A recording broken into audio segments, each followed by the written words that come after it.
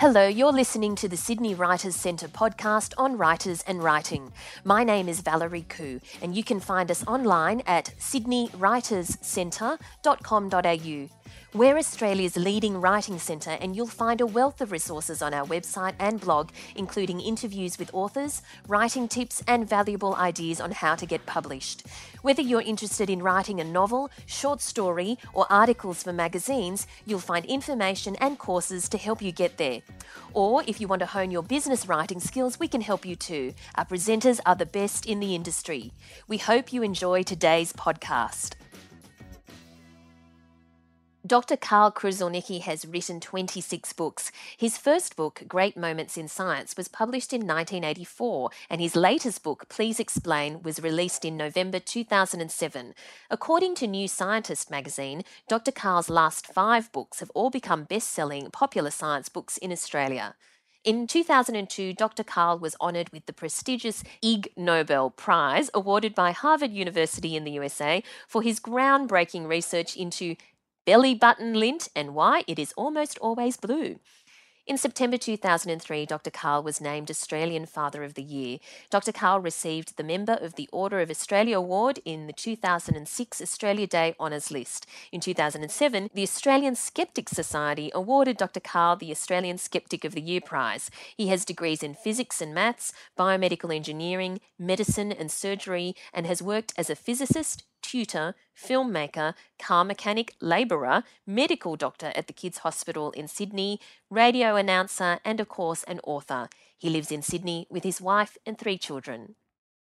So thanks for joining us today, Dr. Karl. It's my pleasure, thank you. Now, you've written so many books. Do you have a favourite Dr. Karl book?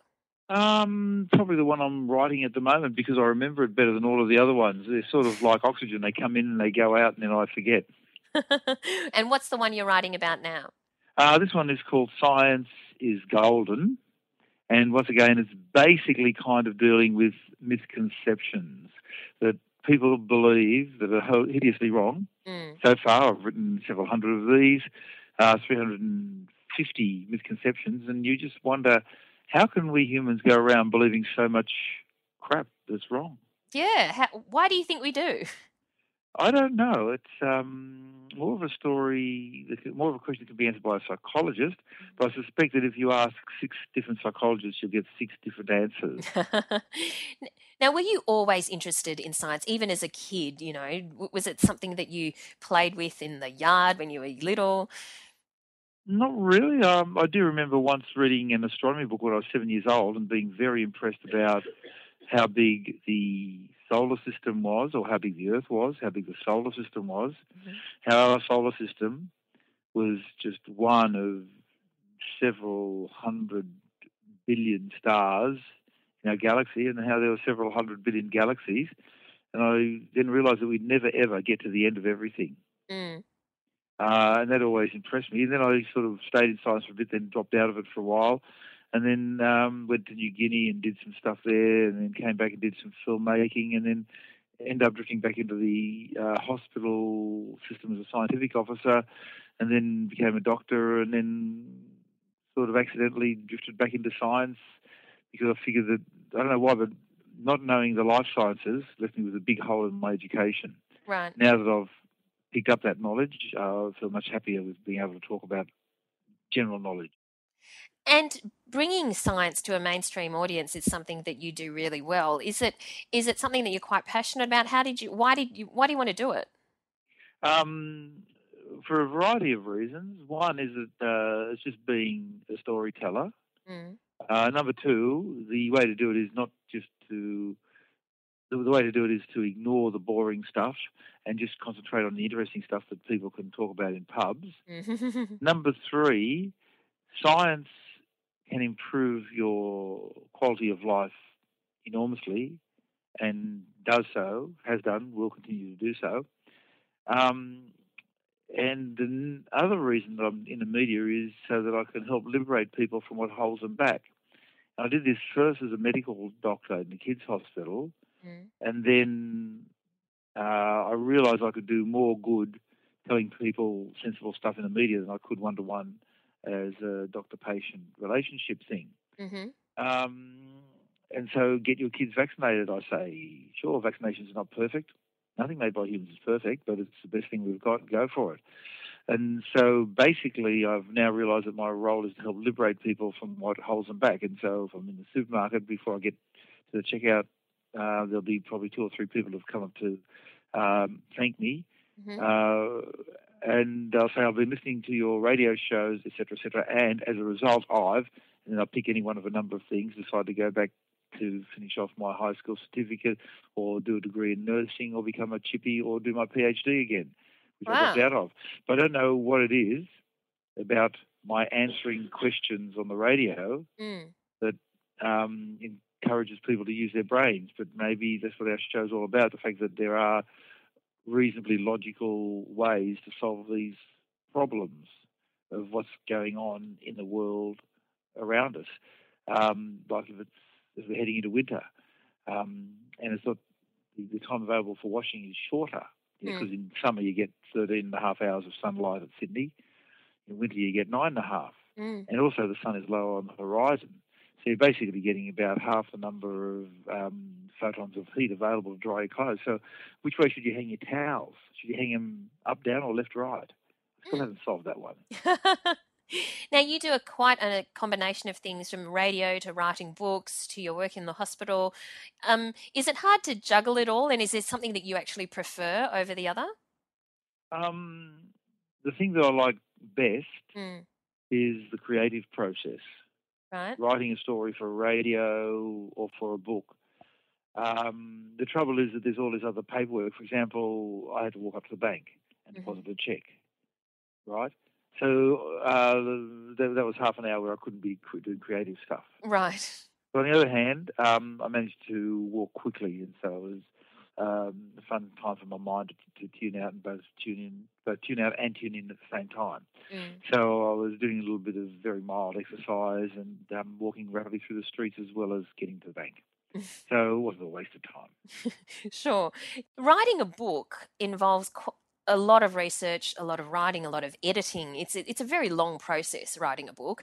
Do you find, that you get as much out of that as you do with the instant sort of gratification, so to speak, of a radio show? Well, on one hand, the radio show is something that I've spent my whole life preparing for, because the questions can range from why does the hair on my eyebrows grow shorter than the hair on my skull to, so there, to answer that, you've got to know a bit of genetics and a bit of dermatology, to how come when I left the car battery on the concrete it went flat? Well, I had another car battery and I left it on a lump of wood and it didn't go flat. Right? And so to be able to answer both those questions, one after the other, I do need to have a large database of knowledge already in my brain, which I spent most of my life accumulating.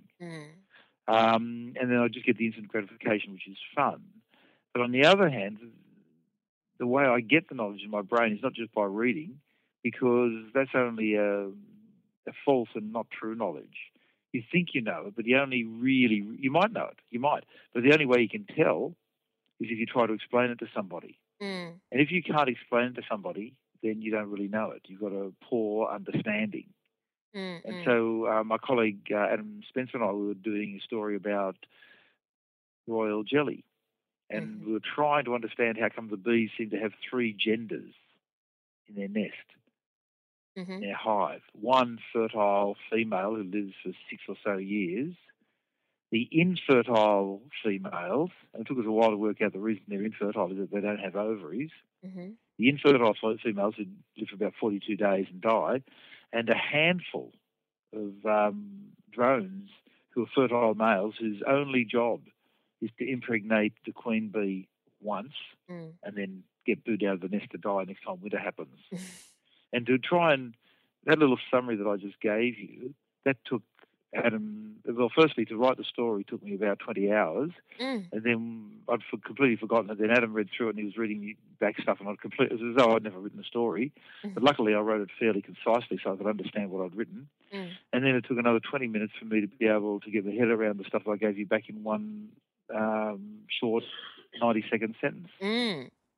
So that's what the books are necessary to keep on building up the database, because that way, if I can turn it into a story, then I know that I understand it. And of course, I might have made a mistake or two along the way. I always run it past experts in the field if I can.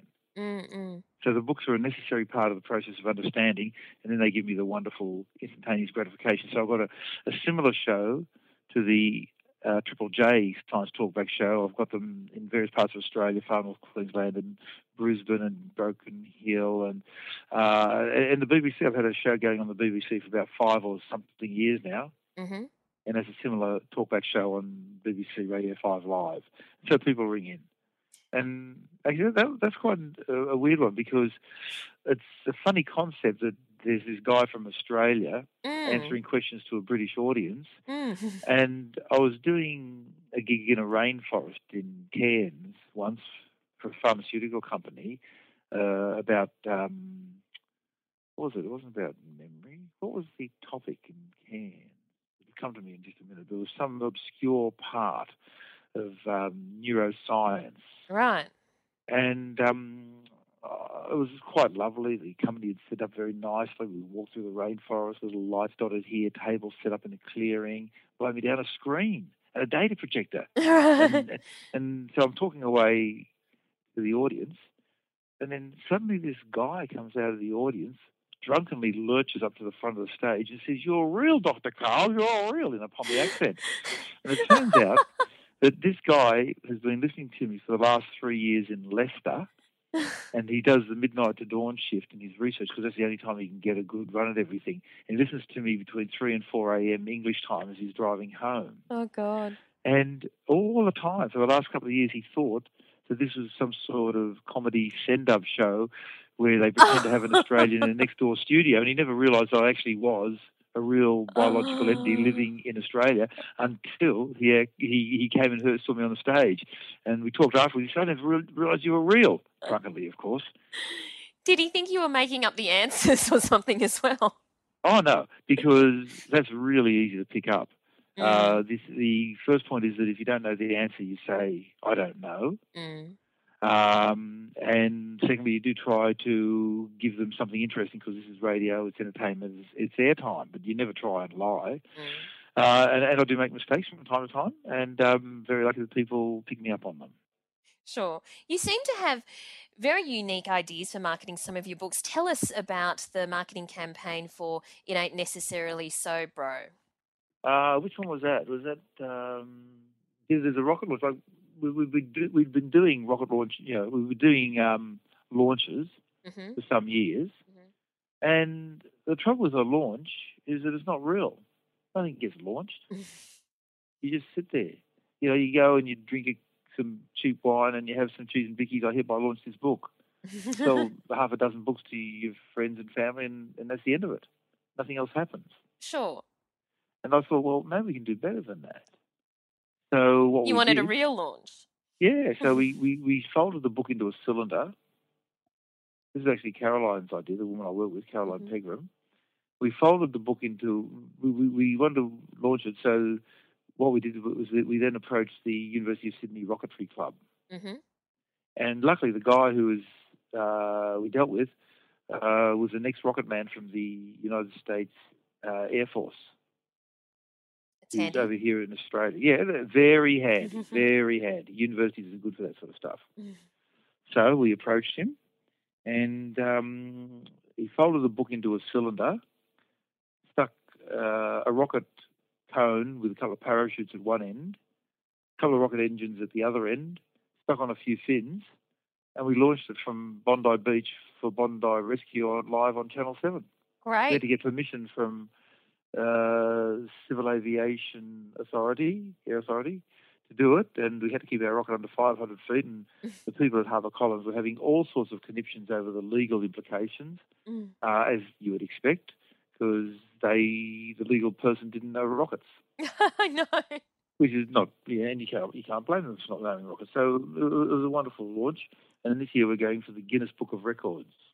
In what way? There's a Guinness Book of Records, believe it or not, for the most number of radio interviews done in a single 24-hour day. Right. And it's currently at about 60. We're going to try and beat that. Really? I think then the rocket launch is probably really the only true book launch in history then. That's right, unless somebody were to make it into a boat and float it off into the harbour or something Yes. like that. So tell us about your typical working day. You do everything. Well, I work for the university, Mm-hmm. and it's really encouraging, and I give lectures, and apparently these are mainly to the general public and school students, mainly school students actually. And these lectures are so inspiring that I am responsible apparently for 1 in every 7 people coming to the University of Sydney to study science. Wow.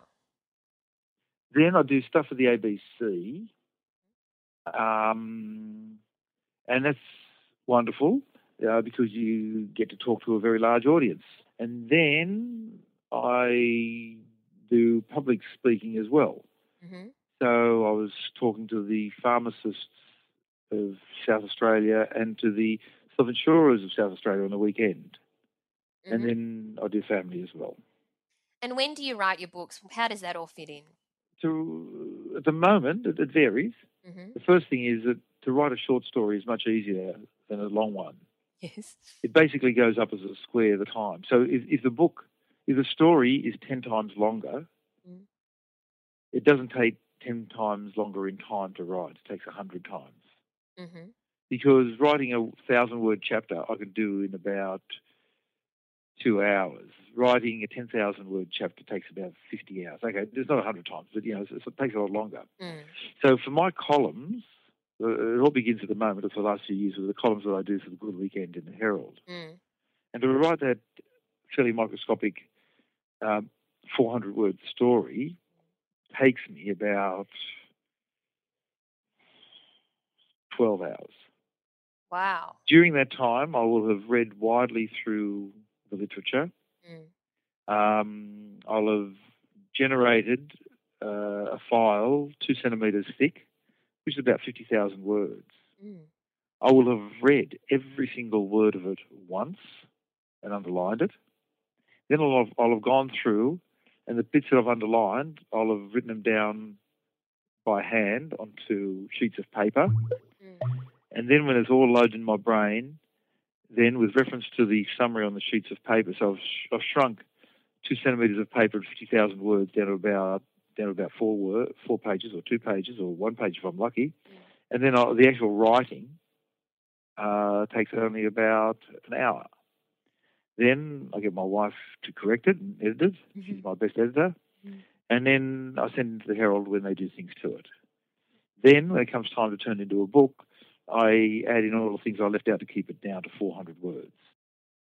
Do you read other science writers or other even science fiction writers? Oh, well, believe it or not, I used to read lots and lots of books. Well, by books, I don't mean real books, I mean science fiction books. And I read one book every day from when I was 16 to 32.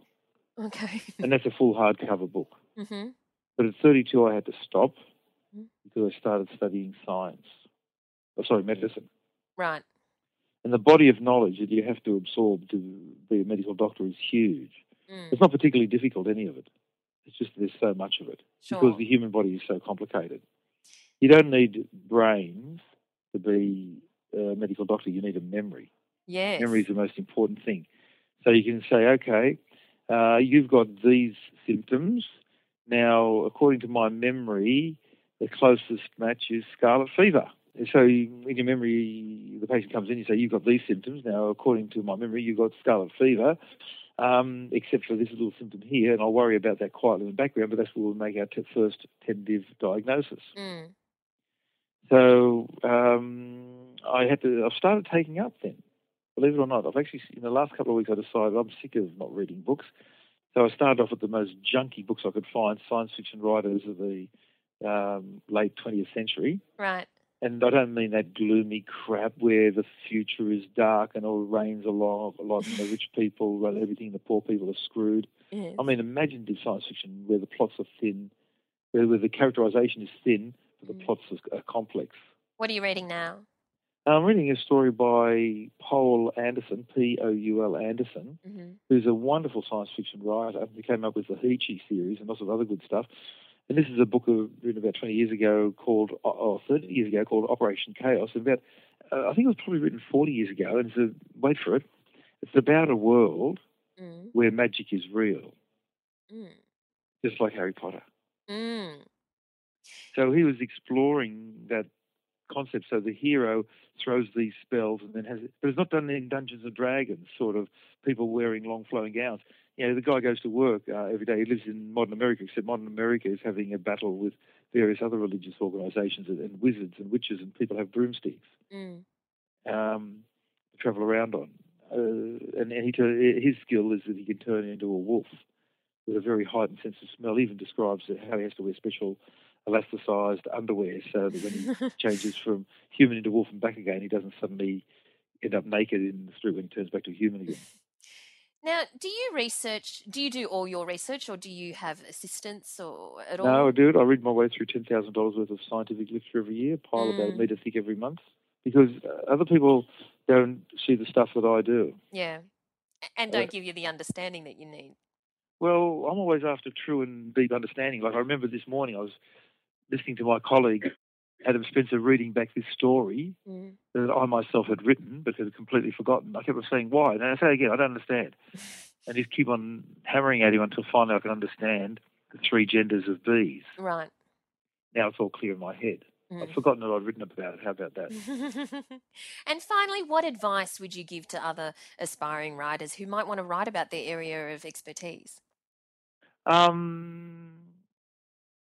Well, it's hard. I mean, depending on whether they're trying to write a novel, fiction or non-fiction, and if it's non-fiction, if they're trying to write a highly technical one or one for the general public. But in general, I'd say write it so that your grandmother can understand it. Write it so that the slightly drunk, obnoxious guy down the pub is interested enough to keep on reading to understand it.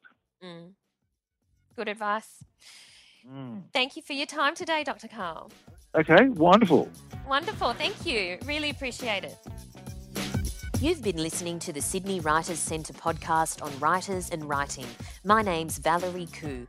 You can find us online, including details about our courses, seminars and online learning, as well as information on our regular competitions where you can win books, movie tickets and literary experiences at www.sydneywriterscentre.com.au or visit me on my personal website www.valeriekoo.com. That's Valerie Khoo, Khoo.com. Thank you for listening.